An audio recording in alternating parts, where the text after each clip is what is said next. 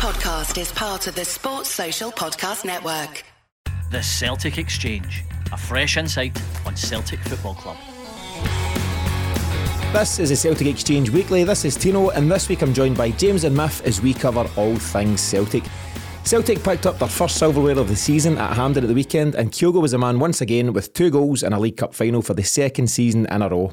It was Callum McGregor's third trophy as Celtic captain, Ange's third as Celtic manager, and the first in what might go on to be a treble winning season. Miff, some folk talk the talk, some walk the walk, and this Celtic side fall firmly into the latter category. Your summary on the win at Hampden and your Celtic moment of the week, please. Hello Tino, hello James, hello listeners and watchers. They don't have walk the walk. They've just proven their mettle time and time again. That there is not a Celtic team in my lifetime I've enjoyed watching more. It's that simple. Mainly because of the way they are led by the manager. People who continually listen and watch us will know that I am an adorer of Ange Postecoglou, and when you think you can't love him anymore, he just goes and does something to make you love him more. And my moment of the week is his celebrations after the final whistle yesterday.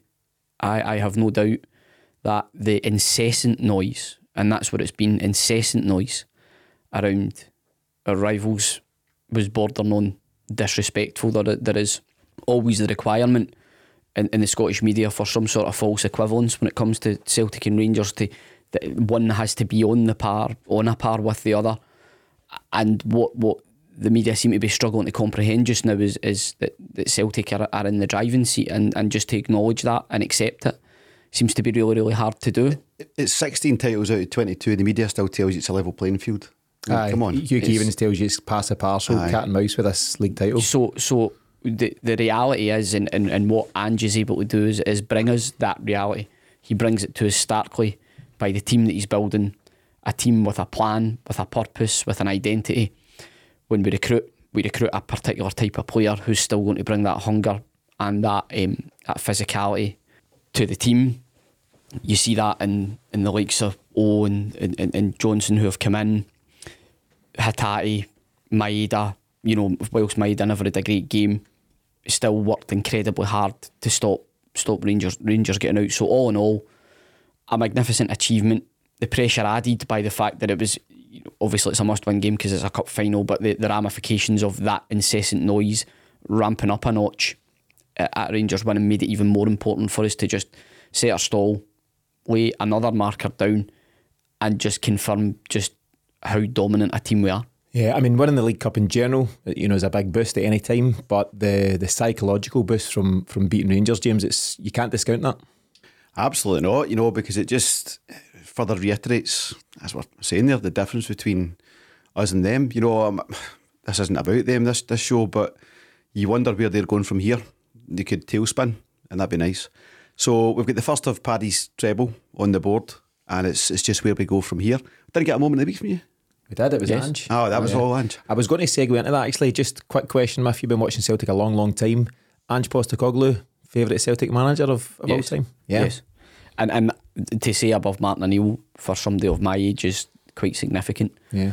But I think it's more around we seem to have someone in their prime of management, if that makes sense. But also somebody that's clearly got a point to prove, burning desire. I think there's also a small thing that Ange is an Aussie, proud Aussie. One thing the Aussies don't like are the Poms. They regard them. They do. They regard them as their natural sort of enemy. Yeah. I think in Mick Beale, you've got somebody who I would say is your typical sort of mouthy, brash, southern sort of guy. He's got a lot to say for himself. He's got a bit of an ego about himself, and he's talked a lot of talk. And as yet, he just hasn't simply backed it up. So I think Ange would have took a bit of enjoyment out of that as well. Yeah, I think he would. James, had Matt O'Reilly and Sead Haksabanovic brought their shooting boots to hand, and we could have seen the kind of scoreline you were hoping for. But Celtic were obviously very good value overall for the win. Who stepped up for you in the day, and what's been your own moment of the week? So I think even despite the fact that Dyson had a couple of wee moments, running the ball out a few times and stuff like that, but he was a constant menace. And he, the pre-match talk, and I think it was talking with Paddy last week on the pre-match show on Thursday, was a bit of talk around Abada, because he always playing against them, and was it Jota, Abada, and it was always going to be Maeda and Jota for me, just the form they're on. But for me, it was because he keeps Tavernier pinned right in where they don't want him to be, which is a right back, because that's not where he's strongest, even despite the fact he's a defender. So Maeda really stood out for me, even despite all that. I thought McGregor just strolled it, controlled it, led from the front, as he always does. Starfelt did a wee bit of Starfelt things towards the end, but by and large, he was outstanding. We spoke just before coming on air here tonight that the amount of turnovers we had and the amount of unforced errors Rangers had, they kept the ball like Aberdeen last week for me. They just couldn't retain possession. And Starfelt actually, he's getting a lot of plaudits for the second goal, but actually for going and stealing the ball, getting the ball forward. He actually does it for the first goal as well, but it's a minute and a half before we score it because we pass it around. So Starfelt stood out. I think that there must be something we can do in training to just get those errors out of his game, because they won't stand up in Europe, and we need to be able to stand up in Europe. So that's my only kind of blot in his copybook. But there's no one had a bad game. Really proud of all the boys yesterday. Good stuff. And moment of the week? Crazy Joe Hart. CJH, Crazy Joe Hart. He just went bananas at the end, just screaming and shouting. It was great to see, because he's quite a measured professional guy. I know he kind of likes a bit of nonsense, but he really let it go. So maybe that's just a bit of a response to all the noise. I was just going to ask him, do you think that is he's letting out some emotion there? Celtic have kept counsel all week, and we're going to talk about exactly that just shortly, but we've done all our talking behind closed doors, and I'm sure they've had enough conversations as a group about how to prepare and approach this game, but we've not been making any of the noise that Rangers have been making. And is that the release once the final whistle goes and once he's got a chance to let off steam? Well, you've proved your point when the final whistle goes and the trophy's coming home with you. You've proved your point. With Hart, we've given him a new lease of life. He's been excellent for us. He's been the kind of experience that we've needed at the back. He's clearly a senior pro in the dressing room, and there's no doubt for me, McGregor and Ange have referenced the fact that there are many captains in the dressing room. I think you said up to 6, James, was your numerical number that you put Cal on. McGregor said there's 5 or 6 guys that they looked to. So that's ex-CMIF expected captains. Yes, a James subcategory. We'll expect to see that in the end of season show.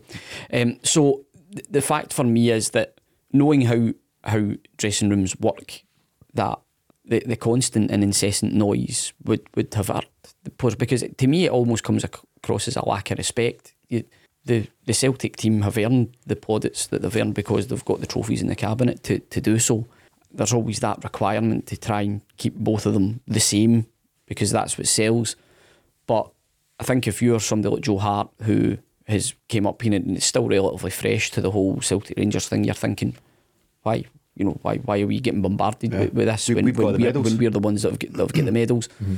So that sort of pent up sort of feeling of frustration or perceived lack of respect is probably what you've seen come forth in the post-match celebrations. I think Celtic have been very, very keen to prove a point, and they've done so. Yeah, 100%. Okay, let's take a look at what's coming up on this week's show. We'll get started by discussing the mental side of Celtic's game at this moment in time and the focus that the players are currently showing under Ange's leadership. Then it's time for the Mystery Celt as the lads once again try and name the famous ex-Celt.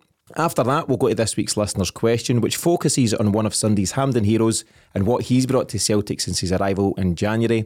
And finally, we'll finish the week by bringing you something which we think you'll enjoy from this week in Celtic media.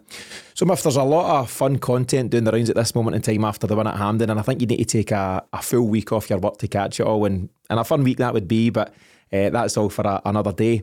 That's before I've had a chance to listen to the phone in, by the way. We're taking time out right now, and I'm pretty gutted to be missing that, but we'll catch that on the playback.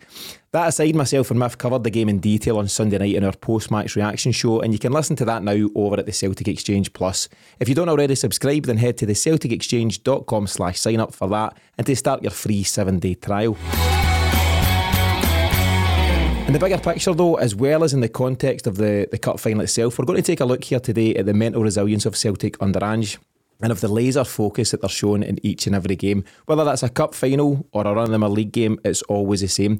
After, as you said, there was just so much noise coming from the Rangers camp during last week, and from a Celtic point of view, whether it was Ange, Callum McGregor, Carter Vickers, they just refused to be drawn on it. And generally speaking, I thought they played it to perfection. How do you think they handled the week in the run-up to the cup final?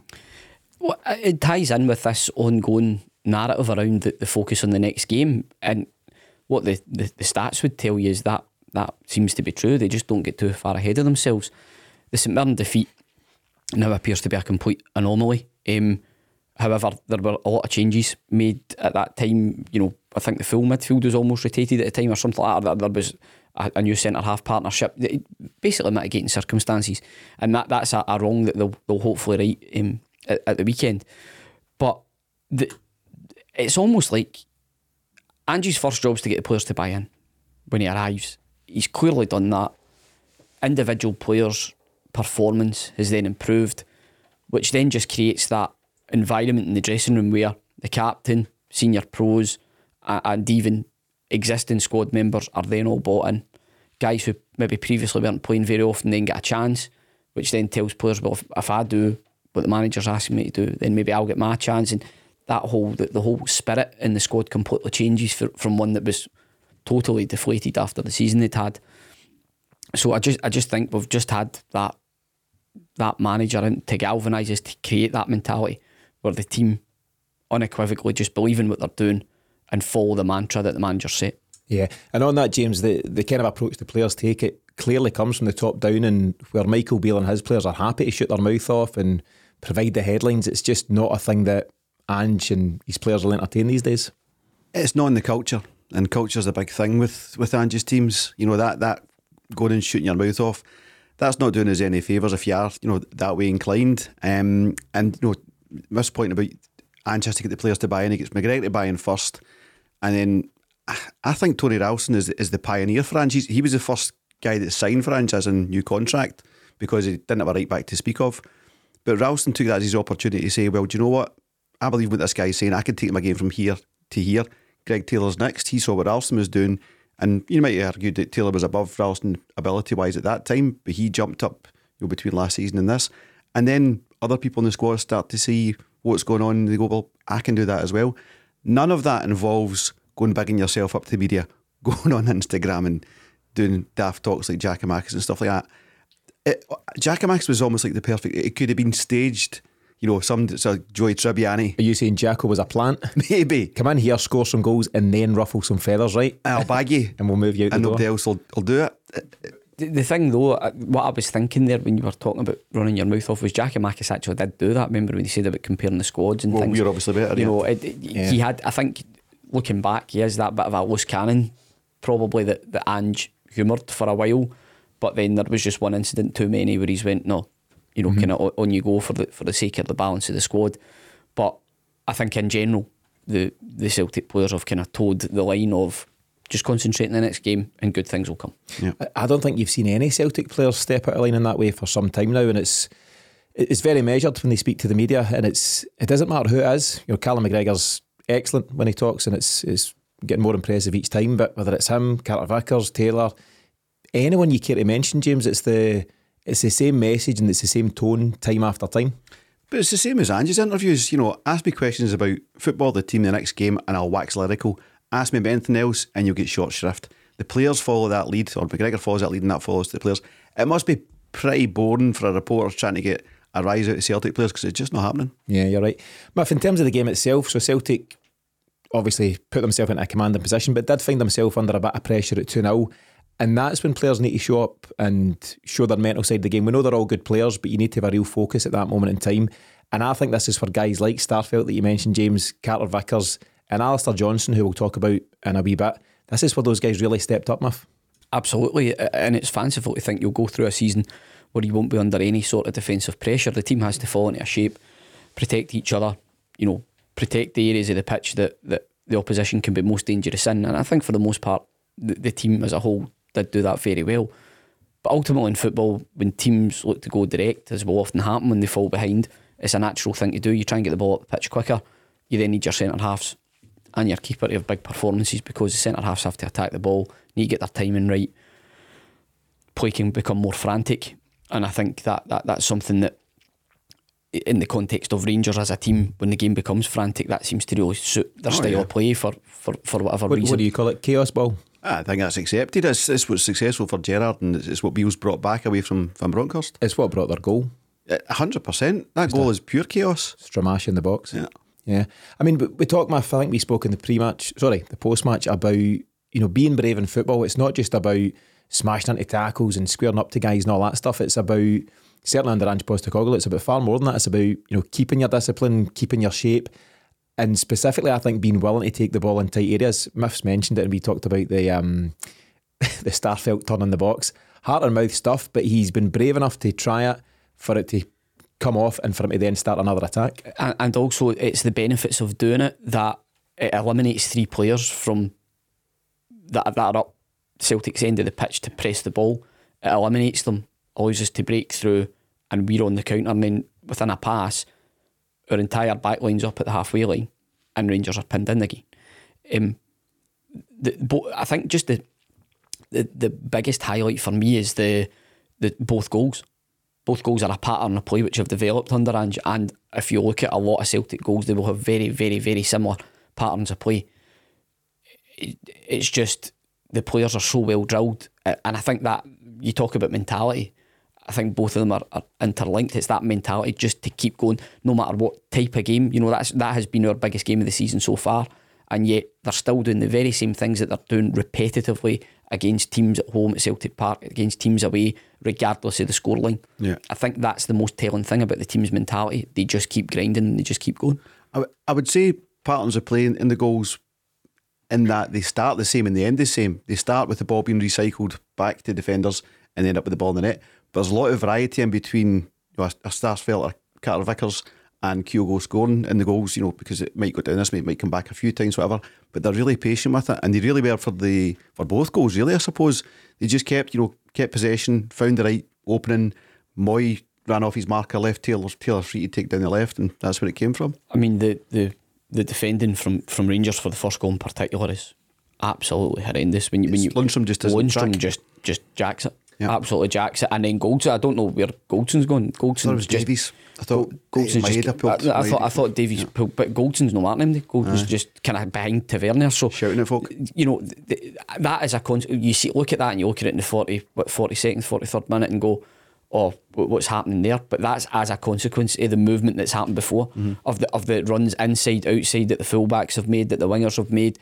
It creates that confusion. There's also, you could say there's a bit of fatigue. Celtic have been probing, throughout the first half, but it's only in the last couple of minutes of the half that they actually get the goal. And at that point, Rangers have switched off. I think you can take your pick. You've mentioned a few guys. I think Kamara switches off as well. There's all sorts of guys that just stop doing their job, and that's all Celtic need. They find that wee space at the opportune moment. Before the first goal, Real Hatate does a 360. If you watch it, he gets the ball and he does a full circle, not just for a laugh, not just to show off. Like, he's just got the time to fully reposition his body, and Moyes found the space in behind, and the rest is history. I was going to ask if you lads have seen or read the Keith Jackson stuff. He describes the second goal as, I'm cutting it short here, but he basically says Tavernier gives it away and eventually Kyogo bundles it over the line. It is really, really dismissing what I think was a 9-pass move by Celtic, where Starfelt intercepts, as you mentioned, James. Callum McGregor drives forward, finds Moy, finds Hatate, finds Kyogo, goal. It's a really, really good goal. And just because the final execution isn't a smash into the top corner doesn't mean it's not a brilliant goal. And guys like that are all too quick to play down what was brilliant football. So that is what football is. That's the definition of total football. Retain possession, pass and move, get your ball in, score, right? That's what football's meant to be. And you've got guys who are meant to be your cheerleaders of Scottish football. I mean, I've not read his article, I've seen enough of it in terms of bits about on social media. He's just talking down the game, and it's like, well, what's the point of you? What are you here for? Because your team didn't win, you're not happy? Fair enough, but that's not your job right now. Your job's to represent what that game was. Whatever it was a cup final that was a close scoreline in the end. There's an easy way to talk that up. I certainly enjoyed myself, John. Enjoy yourself. Wonderful time. Yeah. So I don't know, just guys like that, they just bring the game down. It's no good to me. The issue we have in Scotland is that the media, mainstream media, are really out only to appease one fan base, and we can keep getting annoyed at it. Really, just don't buy it, just don't read it. Yeah, but that doesn't solve the problem of how you promote the game. How we make the game bigger, because you see some games in England, you're going, that's absolute tosh, and then you read a reporter, it's like I agree, but again, I think the people that are in situ have been there, and again, that comes from being in situ for a very long time. How long's Jackson been writing for the Daily Record? Too long. Be close to 20 years or something like that. I've been nearer 30. So, guys, that sounds somebody that's checked out in their job if they can't be bothered describing a goal properly. Thinking I'm on the road out here anyway, I might as well just that's all that sounds like. Your job at Rangers News coming up. Maybe so, but it's an interesting approach to take, because I think, say what you want about the game as a spectacle or whatever, and I thought it was a decent enough game, pretty open at times, but 2 really good Celtic goals, and credit where it's due. So anyway, by the by, in the bigger picture, Celtic just continuously under Ange have shown real mental resilience, and over an extended period of time, and I'm going to give you some stats here to back that up. So Celtic lost 1-0 to Livingston on match day 6 of last season. We'll remember it at that time. You might not remember the exact date, but it was 19th of September 2021. And just short of a year and a half since then, we've played 58 league games, losing just one to St Mirren, that game on the 18th of September last year.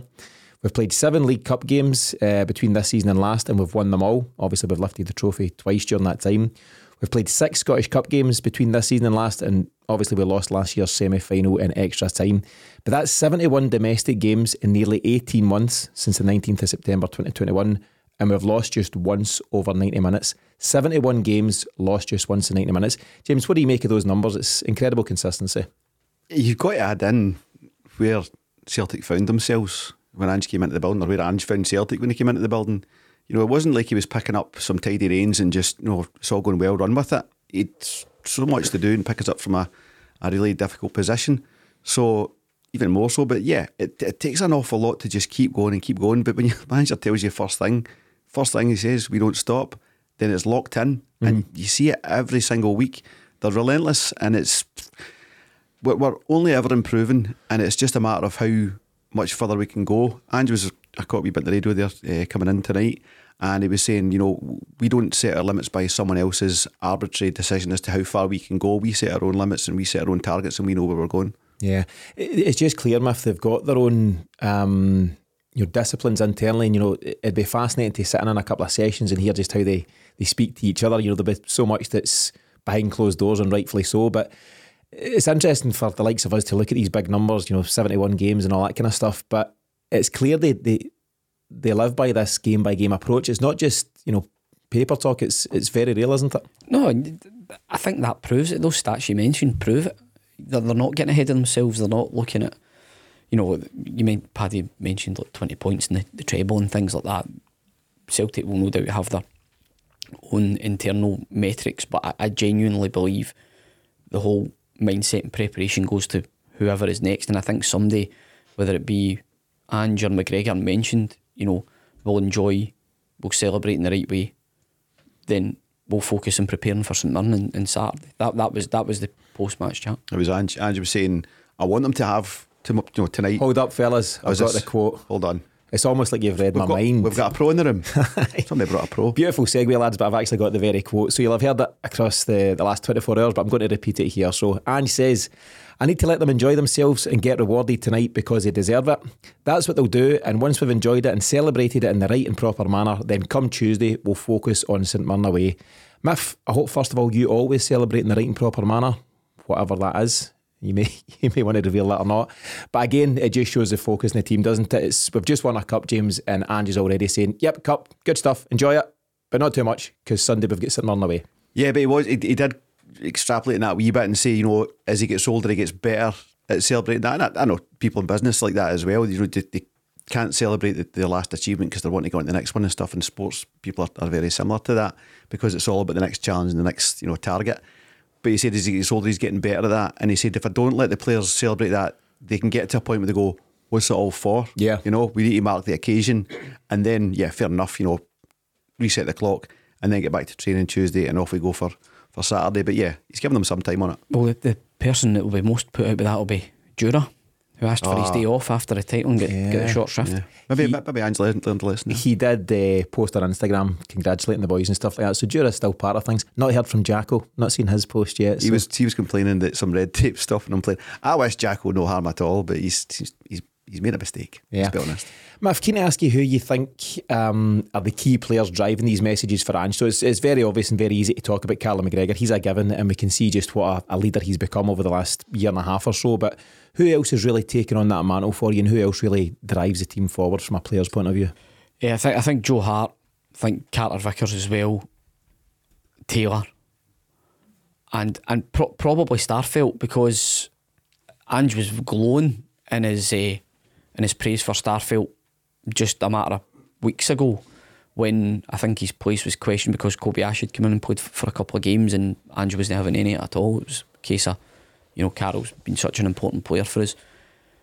I think Starfelt's style can sometimes come across as one that is, some people like it, some people don't. He always appears to have a wee rick in him, but in general, you see the way that he defends the box, and he's outstanding. Certainly was outstanding yesterday.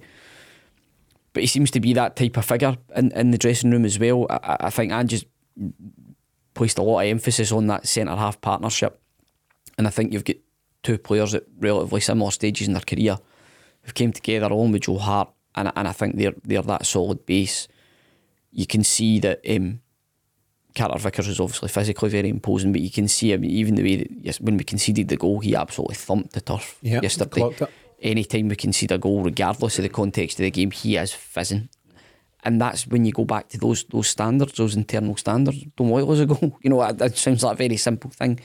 We get so much praise for being an attacking team, but we're fairly meagre in terms of concession of goals. So those standards, that mentality, it all comes into the one. And what you've got is you've just got a set of players that are brought into that, and I think none more so than somebody like Carter Vickers. Yeah. James, I was going to say, you don't necessarily have to be particularly vocal to lead. So obviously we've got McGregor, he's clearly picked up where Scott Brown left off, and I think Carter Vickers can be vocal when need be. Joe Hart certainly does at times, but I think Hatate leads, I think Kyogo leads, I think Jota leads. It's not necessarily about shouting and screaming. No, there's example leading. I think Jota's a big part of that. We spoke last week about Jota taking his whiteboard home and he's covered in tactics and stuff like that. That's a guy who's thinking, where do I need to be every time, and where's my teammates, and how can I help, and how can I kind of deliver for the team, not just for myself. So there's leading like that. I'd like to make sure Ralston gets a mention in this as well, because particularly last year I thought Ralston was a real leader, and just this injury has kept him out for longer than he'd have liked and we'd have liked, and he'll be back in time. He's been unfortunate that we've signed a really strong right back while he's been out in Johnson, but I thought Ralston was a big part of the title last year, and becoming one of the captains that we needed. Yeah, and before I forget to mention it, I think real credit to guys like Tony Ralston and David Turnbull yesterday. It must be painful to be a sub not used in a cup final and you see your teammates giving it large and all that stuff, and rightfully so, and you don't really feel you've played your part, but they were there and they were in the photos and they were getting involved. There's a really good photo of the two in the dressing room. I don't know if you've seen it, the two boys with the cup between them. And I think as disappointed as they'll be, they realise that you can't cut about with the petted lip in this Ange Postecoglou team. You need to go all in on it and be just as happy for your teammates and work hard enough so that you get the chance next time around. I mean, James Forrest, big servant for Celtic, not even in the squad. Bernabe not in the squad. I seen a picture of Stephen Welsh at the very back of things. These guys aren't getting their opportunities at this moment in time, but they're playing a part, and they're you could be sure that if they weren't, Ange wouldn't have them around. No, it can't be any of but what about me? It's all about the team, and Forrest will understand. He's an experienced pro. He would love to be there, of course. I maybe more fear for Bernabe in that regard. Just a good bit younger and hasn't really got going for him yet. I think Forrest can take that kind of slight as much as he wouldn't like to have been not in the squad at all, but he's seen plenty of squads come and go that good players have been left out. Bernabe could be a concern. We need to make sure there's a bit of a team around him to show him his path back to challenging Taylor as he did initially. So, but yeah, no one likes that, but it's all about, again, the culture of we're here for the team, not for ourselves. Yeah, 100%. Miff, they won't say it out loud, and they'll continue to take everything game by game, but a treble must be somewhere in the players' minds, even if they don't let the manager hear them talk about it and all that kind of stuff. Where do you think they'll be after yesterday? It's quite simple. It's natural for it to be in the players' minds because of the lead in the league, and they've won the first trophy in offer, so they're still in the Scottish Cup. Why not? Albeit that the tie we've got in the Scottish Cup was probably as difficult as we could have had, so we've got that to come. But yeah, it's only natural for the players to think of that, and it's the thing they didn't do last year. They get close to doing it, so you've got every right to think that they'll be very, very keen to right that wrong. Yeah, James, with 12 league games to go and potentially 3 Scottish Cup games in that very hard quarter final at Tynecastle that Miff mentioned, where are you in the treble dream? Tynecastle away in a Scottish Cup quarter final is about as hard as it gets, apart from playing Rangers maybe, might be eachy peachy. So that's a challenge. They're all over the place in terms of form, I would say, but they'll be well up for that. So that's the big challenge. I think the league will take care of itself because they're just so professional in what they do there. They know they'll be going out and just get your 3 points and back up the road. It's that quarter final you'd really think what's going on there. And then you obviously got 2 more games after that. Yeah.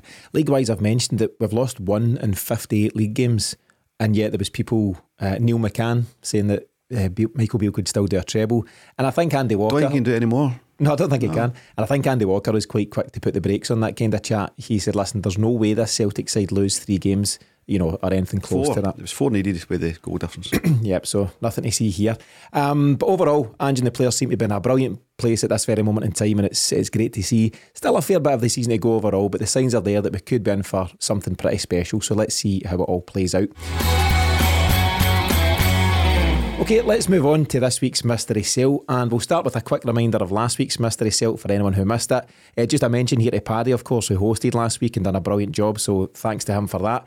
He set last week's question, James, and it was a tough one, so I'll just remind you quickly. Deliberately so. Question 1, after leaving Celtic, I played for 3 English Premier League teams.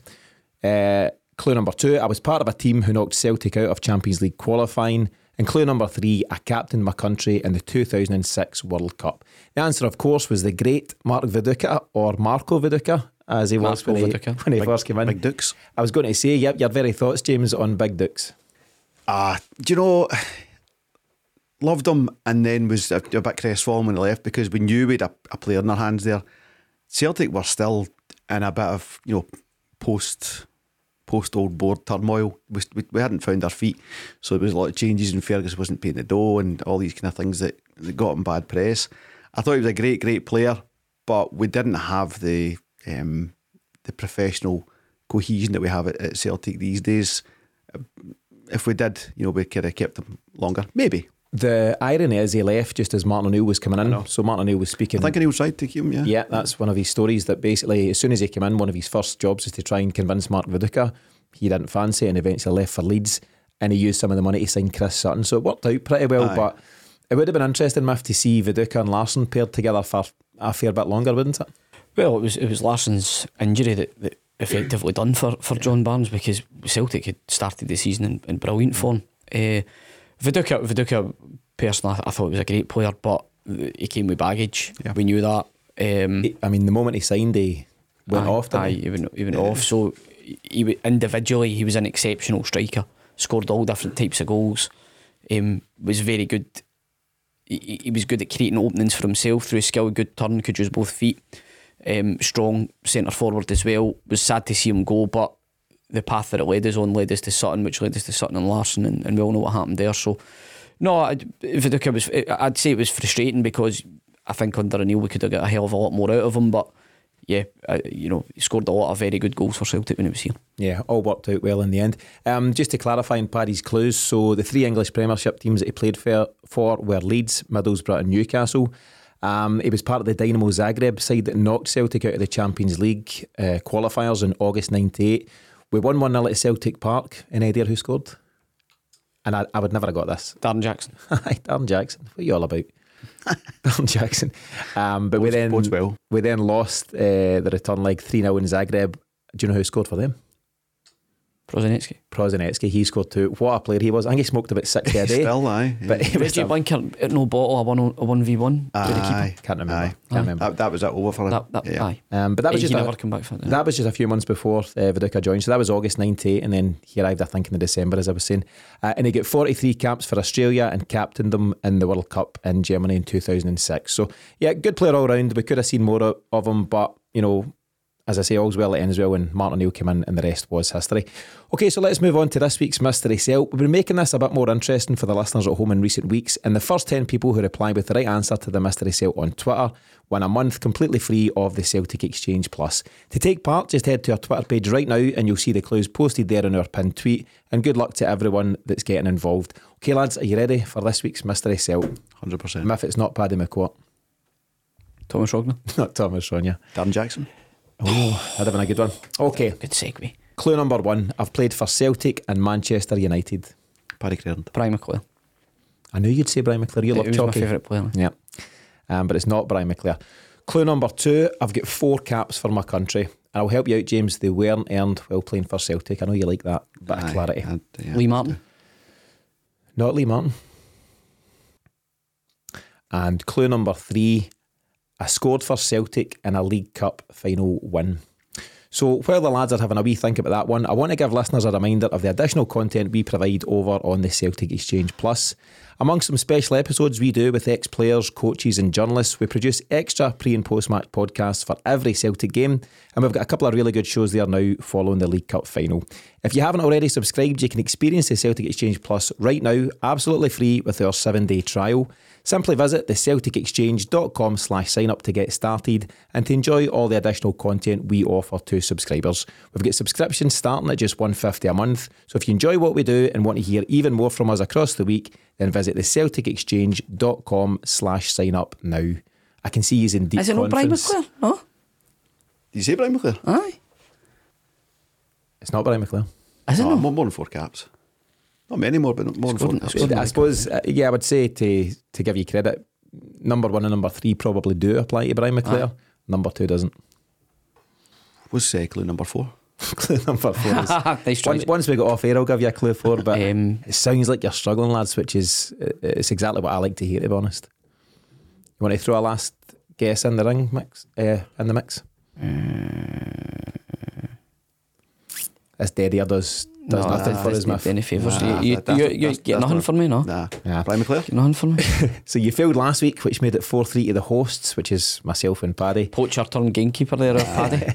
The score is now 5-3. So remember, if you think you know the answer to this week's Mystery Celt and want to win a month free of the Celtic Exchange Plus, then simply reply to our pinned tweet at Celtic Exchange using the hashtag Mystery Celt. Okay, so let's now take a look at our listeners' question, which this week comes from Stephen Cushley. Cush is a good pal of ours and a big supporter of the show, and thanks to him for sending in the question this week. His dad, John Cushley, will be well known to listeners of a certain age, and he spent 7 years at Celtic as backup centre-half to Billy McNeill over the 60s before leaving to join West Ham. So, big Celtic family, and let's hear Cush's question now. Hi Tino, it's Kush here. Long time listener to the show since you started with Miff back in the COVID season, and really enjoy what you're doing. Certainly a much easier listen now, not just because you've brought in Paddy and James, but obviously because of what the manager's been doing to the team.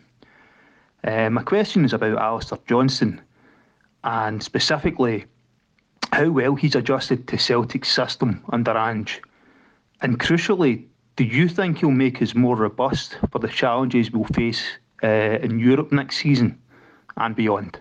Thanks, Tino. Welcome, Cush. So, thanks for the question. James, on you go, Miff. Listen, you can't be putting that in. That's the wrong section of the show. You have missed the boat. Bugger! You've missed the boat. Am I right, but? I can't tell you that. Oh, come on! Your knee beaver. Oh, sorry. Oh, sorry, I wasn't even thinking. Yeah. Well, I was doing my nutting, but man, I was doing my nutting. Oh, that's just for as well. Right, sorry. Moving on. James, Alistair Johnston, he's one of several players who really showed what he's all about at Hampden, and in truth he's actually been doing it since day one at Celtic, and it's been great to see. So what's your initial response to Cush's question? I've liked him since we first saw him, Johnson. I just think he's got a bit of that kind of like just real steely determination about him, you know, a bit of kind of Terminator guy, just he's got his path and nothing's getting in his way. That one where he kind of roughed off a challenge yesterday, roughed off another one, pinged the ball to Haksabanovic, you know, just outstanding. I think he's going to be a big player for Celtic, and I want to see obviously Ralston rotating with that to make sure they can both last the season. But yeah, Johnson seems to have that real single-mindedness that Ange has got to love in a player. Yeah, if he's a real competitor, isn't he? And he just seems to have embraced everything about Celtic so far. How impressed have you been? Well, even in watching him at the World Cup, you seen him performances. Canada were a bit of a surprise package in terms of the way they went about their games, and just this guy bombing up and down the right, you know, a bit of all action. At that time there was the gloom of the persistent links with Juranovic going away to practically every club in Europe, and it got to such a point where you were thinking, right, okay, Juranovic seems to be really showcasing himself. So when we were strongly linked with Johnson, I was quite chuffed, because I thought, well, I can see what they're trying to do here. They're trying to get a young, athletic full back into the place, and it's been nothing but good things. There's probably still that wee element of the final third. I'm not sure necessarily Juranovic was overtly creative when he was in there. He done his bit naturally, but there's nothing about Johnson that says to me he can't achieve the same sort of things. The most notable thing for me, that even going back to his debut at Ibrox, was his willingness to mix it, the sheer amount of effort that he put in. There was one run where he cross field where he managed to catch Sakala to snuff out an attack, and Sakala's no slouch. So I'd seen a few of the MLS fans post on Twitter that this is what you love about Alistair Johnson. It's like he's got a turbojet as an engine. He's just absolutely committed and non-stop. And ultimately, what a compliment that is to the style that Ange wants to play. He wants that type of player in. And you mentioned the example I was just going to give, James, around that passage of play that creates the Haksabanovic opening, which he was very unlucky with, by the way. It's a great save for McGregor with his foot. The fact that he's ridden off the first challenge and then just shrugged off the second. Most guys in modern football would have been probably down rolling about that, try to get a player, but he stayed on his feet and pinged a cracking pass. So speaks a lot about his mindset as well. And we've said it so many times, character, the type of character that he is. Celtic themselves have been bigging up the fact he's loving his celebrations and things like that. Just endears players to the fans even more. Yeah, I think he's very quickly become a fan's favourite. So let's hear a bit from the man himself. He was speaking at Celtic Park last night after returning with the League Cup trophy. This one's for you guys. The passion at this club, it runs so deep, and you can see it everywhere. The support we had there today was special. Everyone staying, an hour after the final whistle to cheer on every little celebration was pretty cool. So, we're super excited to bring this one home. And again, this is our first trophy of the year. It's not our last either. Cheer for it. And it's nice in February to already have one in the trophy case. We plan on adding some more. Stick with us, and we'll keep the good times rolling. James, he absolutely loves it, doesn't he? He does. I mean, there's a bit of that matchmaking going on with a lot of players that Ange signed, and Johnson certainly won. Just a wee bit at the end of that interview, they said, where the guys go, yes. Yeah, that's just after that bit. They said, it was the compere said, first trophy in a Celtic jersey. He says, first trophy ever. Yeah. So I think that's really interesting. He's come in, won a trophy early doors. There's two more on the roster, as he might say.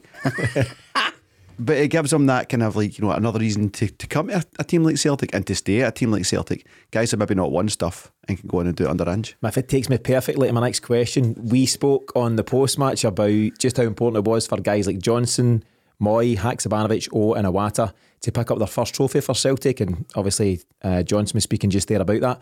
What impact do you think that'll have on these guys specifically across the rest of the season and beyond? Well, I think it's great for their mentality. The roster, I like that. Because it makes them feel part of it. So there's always that thing when they come in, the team are already successful, they've already won a double.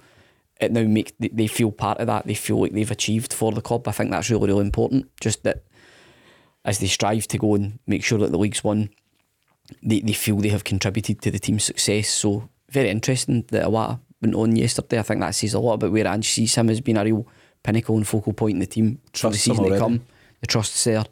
You mentioned there it must be a hard one for somebody like Turnbull to take. He would normally have been the change, but it's proven to be the right change because again we've come home with the trophy. Yeah, it'll be a different change under Turnbull as well. It's a much more controlling change with Iwata. When we seen it come up, I said to James at the time, I said I think he's going to bring Iwata on here and bump McGregor and O'Reilly up, and so it proved to be the case. And I think he'll utilise that moving forward with a view to then doing the Iwata and McGregor thing in Europe. So interesting to see, but it's clear that, as I said there, I think Iwata and various guys have got the trust of Ange already, and he knows he can put him in there.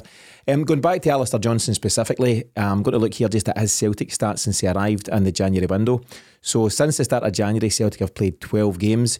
Johnson started and completed the full 90 minutes in 11 of them. The only one he missed out on was the League Cup semi-final against Kilmarnock, where Juranovic started. Of those 11 games, Celtic have drawn one and won the other 10, and he's been an absolute cornerstone of a defence who have conceded just 5 goals in those 11 games, including the League Cup final. Ange has gone with the exact same back four of Johnson, Carter Vickers, Starfelt and Taylor for the last 6 games now, and as I say, Miff, he's got the absolute trust of Ange Postecoglou, and he's yet to put a foot wrong.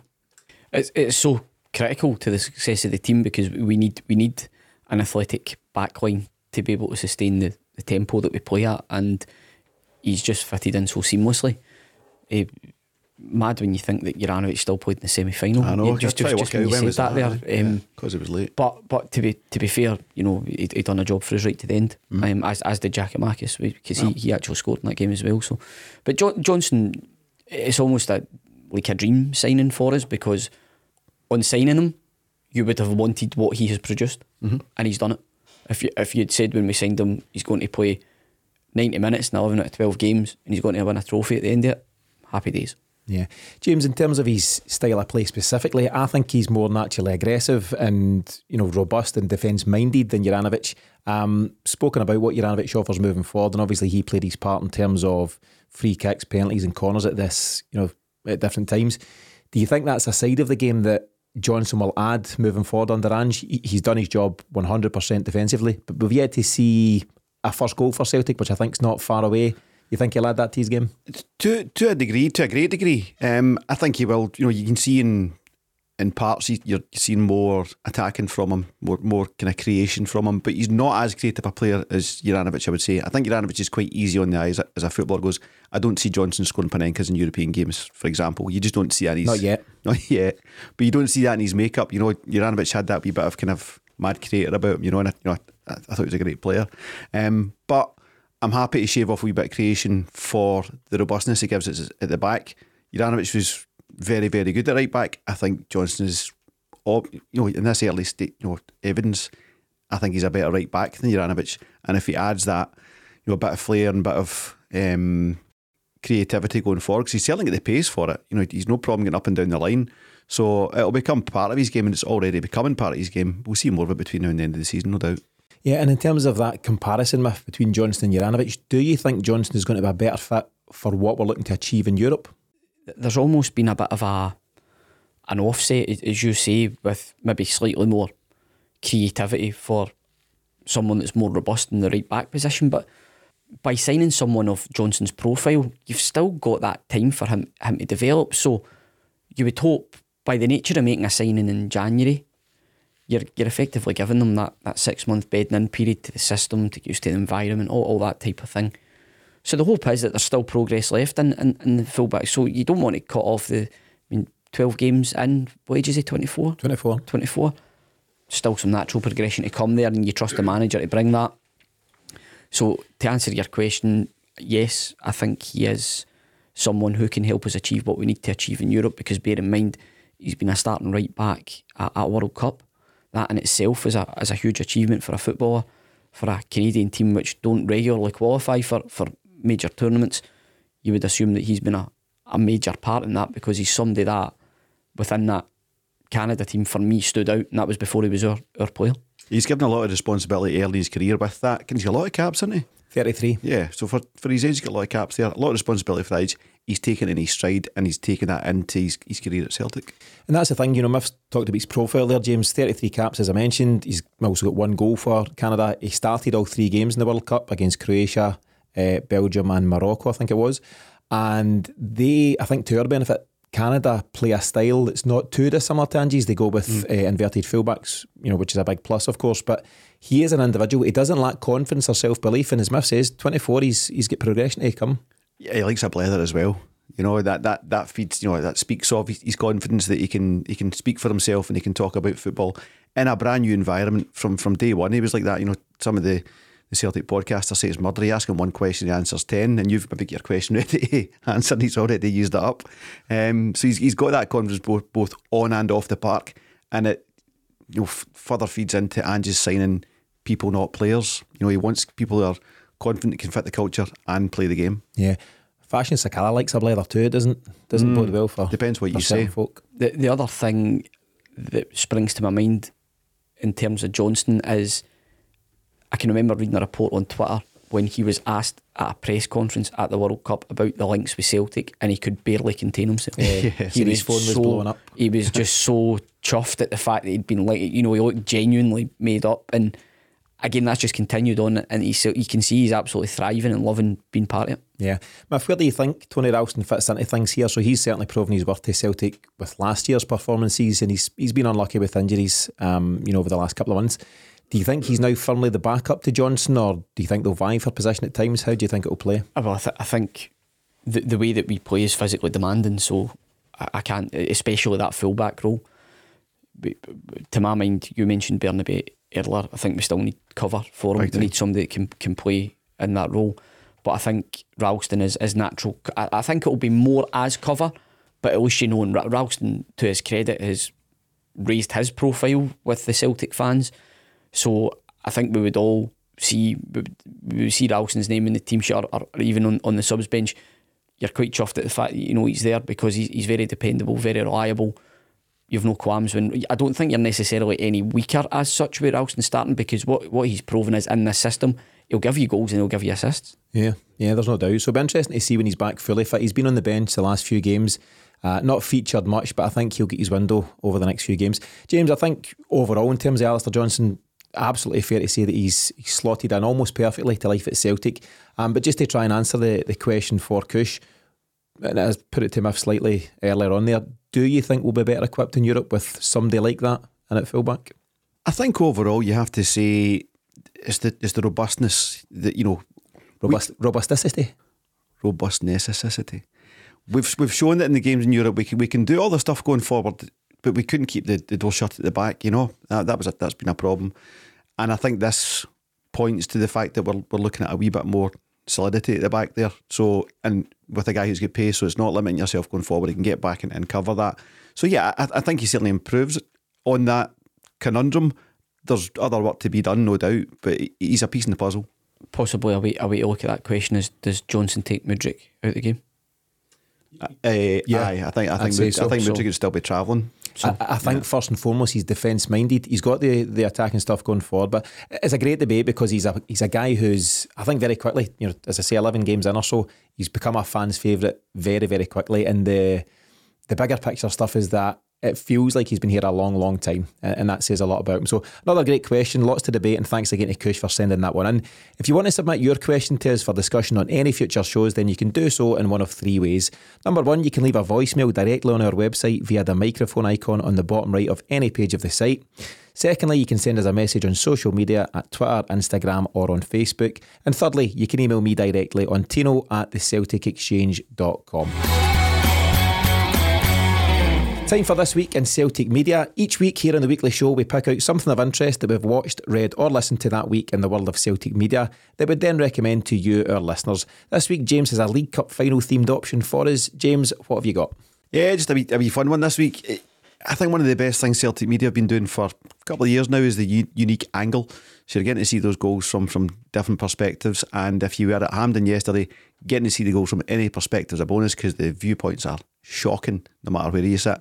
I had to watch the whole game back today to get a handle on what actually was going on during the game. Murder, man. I'm exact. We were sitting next to each other in the kind of... I know you're exact same. You're sitting beside me. The listeners don't know that. They know now. But we were sitting in the kind of corner looking up towards the end Celtic were shooting at in the first half, and I didn't see the half of it. And I've watched stuff again today, and you're going, oh, that was quite a good chance, or that was this, that was that. You miss so much at Hampden. It's not a good stadium for viewing. It's great when Celtic are shooting down the way, you catch everything, but not so much to blow get a big it picture up as soon as possible. There's not any fan. There's not any fan in Scottish football goes, oh, I love going to Hampden. They might like they going to Hampden, the location, the area, but not the stadium. It's just raise it to the ground, start again. Yeah, or don't bother. Let's get back to your right. piece. So unique angles. So instead of just following the goals around yesterday, some smart media cat has decided we're going to follow the celebrations around as well. So you've got these cameras planked all around the stadium, and you've Joe Hart, Kyogo, Jota, all of them bouncing over ad boards and going and seeing fans and loud tailors and all sorts of stuff. Nice wee 7-minute watch. Get yourself a cup of tea, chocolate biscuit, watch that. 7 minutes of gloating. Any standouts for you? You've mentioned various players, but any fun wee moments, anything in particular? It catches Joe Hart again doing his stuff, and Kyogo in particular. It's got a real focus on him doing his kind of he's just got that rapport with the fans, Kyogo. They love him and we love him. He Loves Us. That's the one. Yeah. Very good. I thought there was a strong chance you were going to provide a different bit of footage for this section and go for the Rangers TV commentary from yesterday with wee Tom doing his thing. Are you better than that? Have you decided you're above that? I'm not above that. No, definitely not. That's exactly where you are. That's who I am as a person. Miff, it's great to see the players getting their rewards for their efforts and celebrating with the fans like they done yesterday. I think at one point Jota gets a hold of the loud Taylor and does the whole Kieran Tierney thing and kind of picks up the mantle there. Do you enjoy that kind of thing? Is it good to watch? Yeah, absolutely. That's, you know how nervous I get before the games, but there's nothing I enjoy more than just basking in the celebrations and seeing what it means to the players. It means a lot as a fan to see that. Mm-hmm. You want to see that it means something to them as well. Players have worked incredibly hard and they were under a lot of pressure in this game, so it's like a release valve for them, and it's good for them to let it out, interact with the fans. So yeah, I love that. The videos. Bizarrely, I seen an excellent video from the Rangers end of Celtic's second goal, which gives you almost a panoramic view. Oh, I did see that. Yeah. Of the celebrations. Spying the camp. Well, it must have been because it must have been because they were zooming in. they were zooming in. So I can only assume it was either a complete neutral who didn't have a clue what was going on, or an infiltrator. But the scenes are just wild. It's amazing. Yeah, James, there was a moment myself and Miff covered it on the post match, but a moment as part of the celebrations, but maybe less seen by a lot of folk. And it was after the players had exited and gone down the tunnel, and it was all the staff, all the backroom team, the support staff, whether it be John Kennedy, Gavin Strachan, and everyone else involved, and they got on the podium for a photo with Ange and the trophy. And again, it just harks back to this spirit in the camp just now. It's, everyone in together, led by Ange Postecoglou, but it's really good to see, and there's this real unified thing going on at Celtic just now. I think there was also, leading into that as well, at the final whistle, there was the doctor and maybe Stevie Wood, somebody else, two of them going absolutely bananas, just celebrating the win itself, but then it leading on to getting on the podium, just fantastic, because it is that, all of those guys, we talk about in episodes about, well, they'll be getting the stats behind the scene on that player and that player. Those guys are so crucial to what we do, and they're getting recognised as such. A lot of the time these guys are like, oh, you're one of those guys, shuffle off in the back and leave us alone, So great to see that Ange's thing is it's the whole team, including all the support staff. Yeah, great to see. So it's Celtic TV's unique angle of the League Cup final celebrations. A good watch and a brilliant way to keep the feel-good going after the League Cup win. As always, we'll link to this one in the show notes for the episode. James, first trophy of the season in the bag, 2 more to go, hopefully. But next up, it's St Mirren on Sunday. How are you feeling after the weekend in general, and what's your final comments for this week? Feeling very good. I mean, obviously, cup finals are funny. It could go either way. Cup football's cup football. Nothing happened untoward in terms of VAR, referee and all that kind of stuff that could have gone against us. So, we could be sitting in a very different position here just now. So, appreciate where we are, and we're now on the first leg of a treble. That's okay for us to say. Ange and the guys won't say it. And we move on to that with nothing more than a solid win against St Mirren at the weekend, so that's the focus. Yeah. Miff, as mentioned earlier on, I know you always celebrate these occasions in the right and proper manner. Do you think you'll be celebrating another couple of trophies before the season's out? And what's your final comments for the week? Well, I certainly hope so. That's the aim.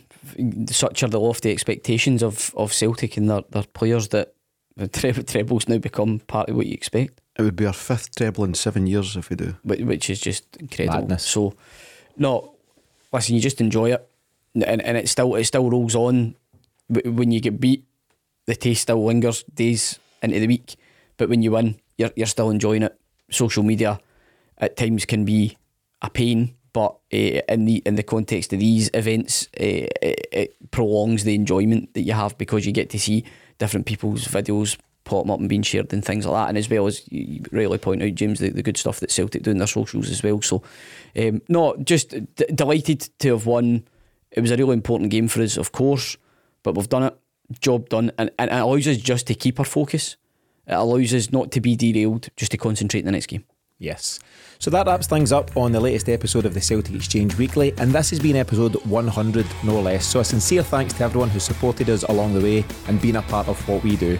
Thanks to James and Miff for joining me today, and as always, our thanks to you for listening. Remember to send your Mystery Celt answer to us on Twitter for your chance to win a free month of the Celtic Exchange Plus. And beyond that, don't forget to visit thecelticexchange.com/sign up or you can start your free 7-day trial. But in the meantime, from myself and the team, thanks for tuning in, and we'll see you again this time next week.